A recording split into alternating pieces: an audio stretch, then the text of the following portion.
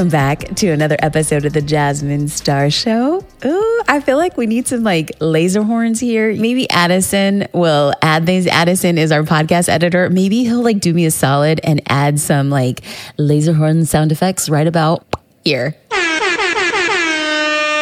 Okay, so we're doing something we've never done before. A podcast interview mashup.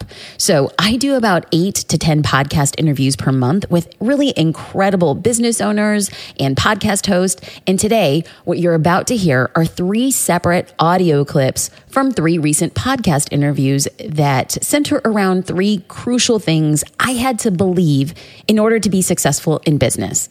If you're finding yourself hustling hard, spinning your wheels, and doing the work, but you're not seeing results, friend, keep listening. It might just be that you gotta check your heart and your mind. Let's dive in. This first clip is from Amanda Boland's podcast, She Did It Her Way. This is where she asked a very important question about what mindset shift I needed to make in order for me to grow both personally and professionally. Where have you grown the most in your business internally, like inside, transformation inside, not necessarily like externally, but like, well, I guess it does come out externally, but where have you grown the most as a business, had to really step it up? You know, for me, it's wildly important. I wish I had learned this much earlier in my career, and I wish I had learned it when I had pivoted in multiple times. And that is to remind myself and to remind anybody who's listening, like one of the thoughts that is so important to repeat again and again is that you are enough. That it's so tempting to always measure yourself against this like invisible watermark. Right? It's like, you know where you want to be, and you might not have as many followers, as much money. You might not have the zip code or the red bottom shoes or the fancy purses. You might not be on vacation. You might be like, your biggest dream is like in, 14 months is to get on that Disney family cruise. Like maybe that's what it is. And you don't feel like in comparison to other people that is enough. And when you remind yourself that things don't matter as much as fulfillment and standing in your purpose does. And when you say, I am doing the best I can with what I have and I am enough in this moment, it's not until you fully embrace that you can actually move forward and achieve, because you release yourself from the shackles of being held back by unmet expectations when you pull those expectations out of thin air. Mm-hmm. Oh, that's so good. In the next podcast interview, this was on a podcast called I'm a Little Buzzed by the No Bull Company. Yo, I had so much fun with these guys. They ask a pretty important question about a very important man in my life, my husband and business partner, JD, and how he's played an important role in the business. So keep listening to hear the tips for those working with their significant other, which had a transformative effect on how I grow my business. Tell us about your husband's role in the equation that is the life of Jasmine Star. I think that one of the wildly overlooked and underestimated like key components to somebody who is able to like rise and build is to have somebody's unabashed, unquestioning support and belief in what it is that you do. And from like day one, I mean, here's the thing. It's like, I'm in law school. I am on a full ride. And he's just like, our plan was, why don't you just try being a photographer for a year? And if it doesn't work out, you can go back and get your scholarships. I think that takes a lot of courage for a partner to say that to somebody else. He was with a startup company. We had no money. Our wild date nights were Taco Bell. It's just like, this was like, we shared like those $2 combo Chinese meals that we would split our fortune cookie. Nothing. Listen, like those lucky numbers on the back of those fortune cookies. Let me tell you. I think that what happens is there is a balance in a relationship, and we are completely opposite of each other, but it's the yin and yang. And when you need somebody to give you an honest opinion about what it is that you're doing, to have that life and business partner has really been transformative. He is the co-founder of Social Curator. We work together. But what people see now is a different iteration. I started my business in 2007 as a photographer. And then by 2008, mid 2008, I was like, whoa, the business just got so big and exploded that I'm going to have to hire somebody, but I don't really want to hire somebody because now we're being flown international. And I have this crazy thing. You want to join me? And here is a homeboy with no photography experience, and we don't have like business experience. And we're just like, all right, let's rent you a camera until we can afford to buy you a camera. And let's just start traveling the world with cameras. And that's what we did. And then we started seeing gaps in the market and growth opportunities for subcomponents of businesses. And it's always, every iteration is something that we've done together. That's amazing. What would you say? I mean, one of my, and I told these guys many times, I'm sort of the fly solo kind of guy right now. I'm the single guy. These guys are building families and have families. I mean, it's okay. You're the Italian stallion, right? Isn't that what like your nickname out on the street? You just did it better and better. You didn't wear your horn today. I didn't wear the horn today. So what are some of the things, like in terms of partnership and relationship and all that I desire this. Like, I desire to have my future partner be a part of, we build a business together. What are some of the key things that you would tell people that are either in business together or want that partnership-wise, relationship-wise, that must really like stay in place for it to work? I mean, you're probably going to hate the answer, but like that person's going to want to build a business with you. Like, I often see a lot of times people say, Jasmine, I really want my husband to be a part of this, or I want my partner to be a part of it. And I'm just like, if your partner does not want to be a part of it, it's doomed. Just because you do it with a partner doesn't make it better or worse at all. And so to each their own. If you happen to attract somebody who wants to, build a business, I think it's very important to have like really, really, really honest conversations on the front end. When JD joined the business, we had to have the conversation. Are we branding ourselves as a duo?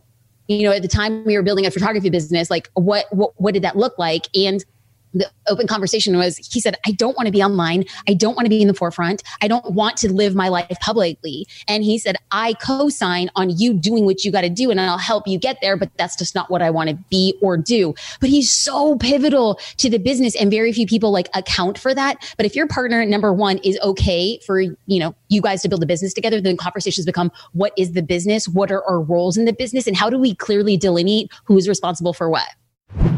The last clip of this podcast mashup is from an interview I did with Genevieve Antonio on the Harvard Association for Law and Business Leadership podcast.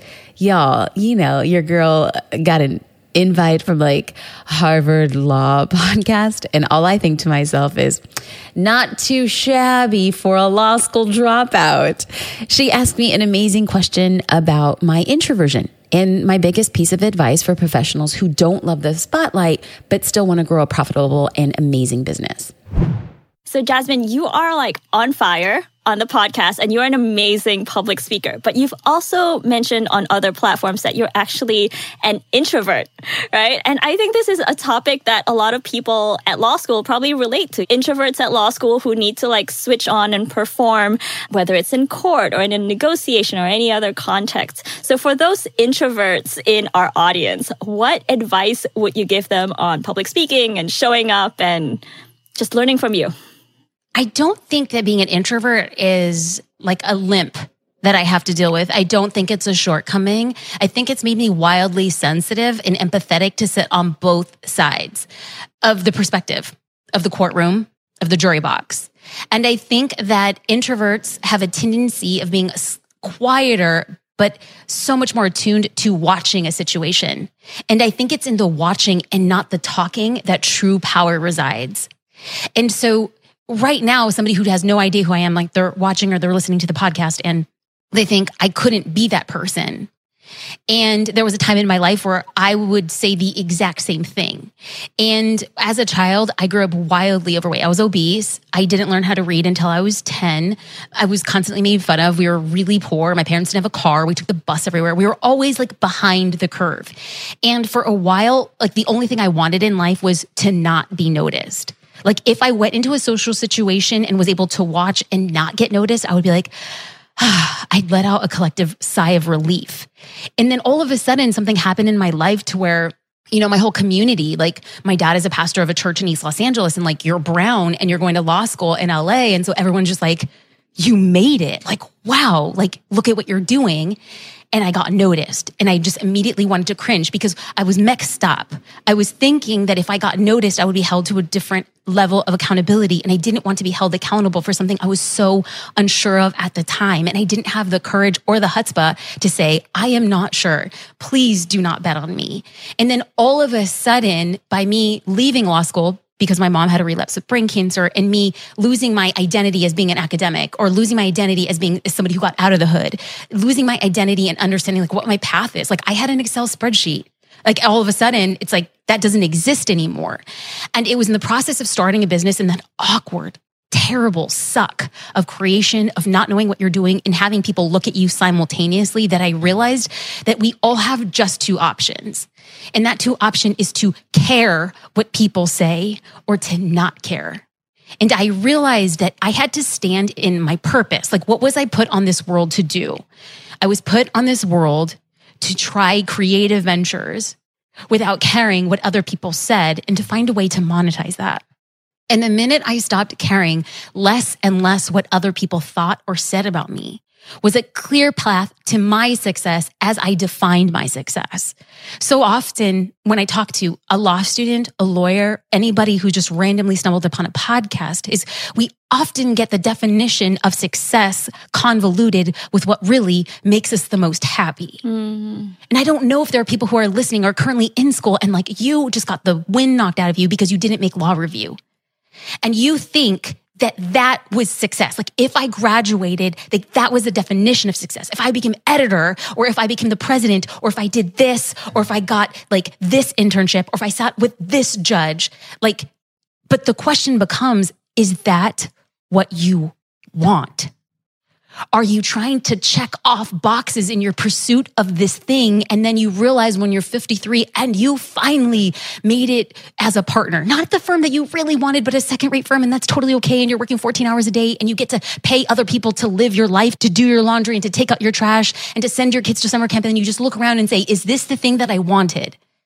Because if you don't define what your level of success is, you are always going to be perpetually dissatisfied and left wildly alone. And I speak so clearly to those in the legal profession because I can proudly claim, even though I'm a proud dropout, I know it. When you walk into a room and you have the gunners and you immediately say, you have what I want. You have accomplished things I haven't. Therefore, I will go with that. And the minute I get it, I'm a success. But if you just took 5 minutes to say, what do I want to do? Will I be happier being a social worker at a nonprofit organization, working 8 to 5, empowering kids to get out of foster care? And even though I'm not making the best money, I get to live a life that I love. If that's your version of success, get out of freaking law review. Stop caring about your grades. Focus on what you want. Map your actions to that. You will be so much more satisfied than otherwise having just lots of letters after your name on your resume and applying to firms where you know you don't want to be when you're 52 years old.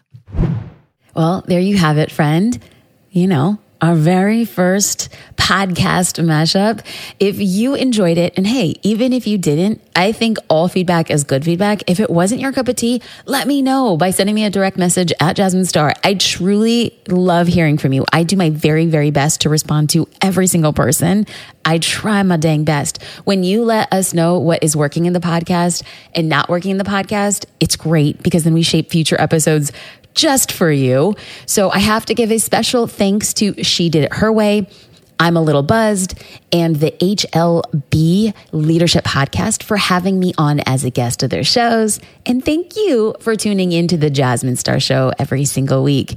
If you'd like to learn more about the mindset shifts I've made over the last 12 years of business, you can download them for free at jasminestar.com/mindset.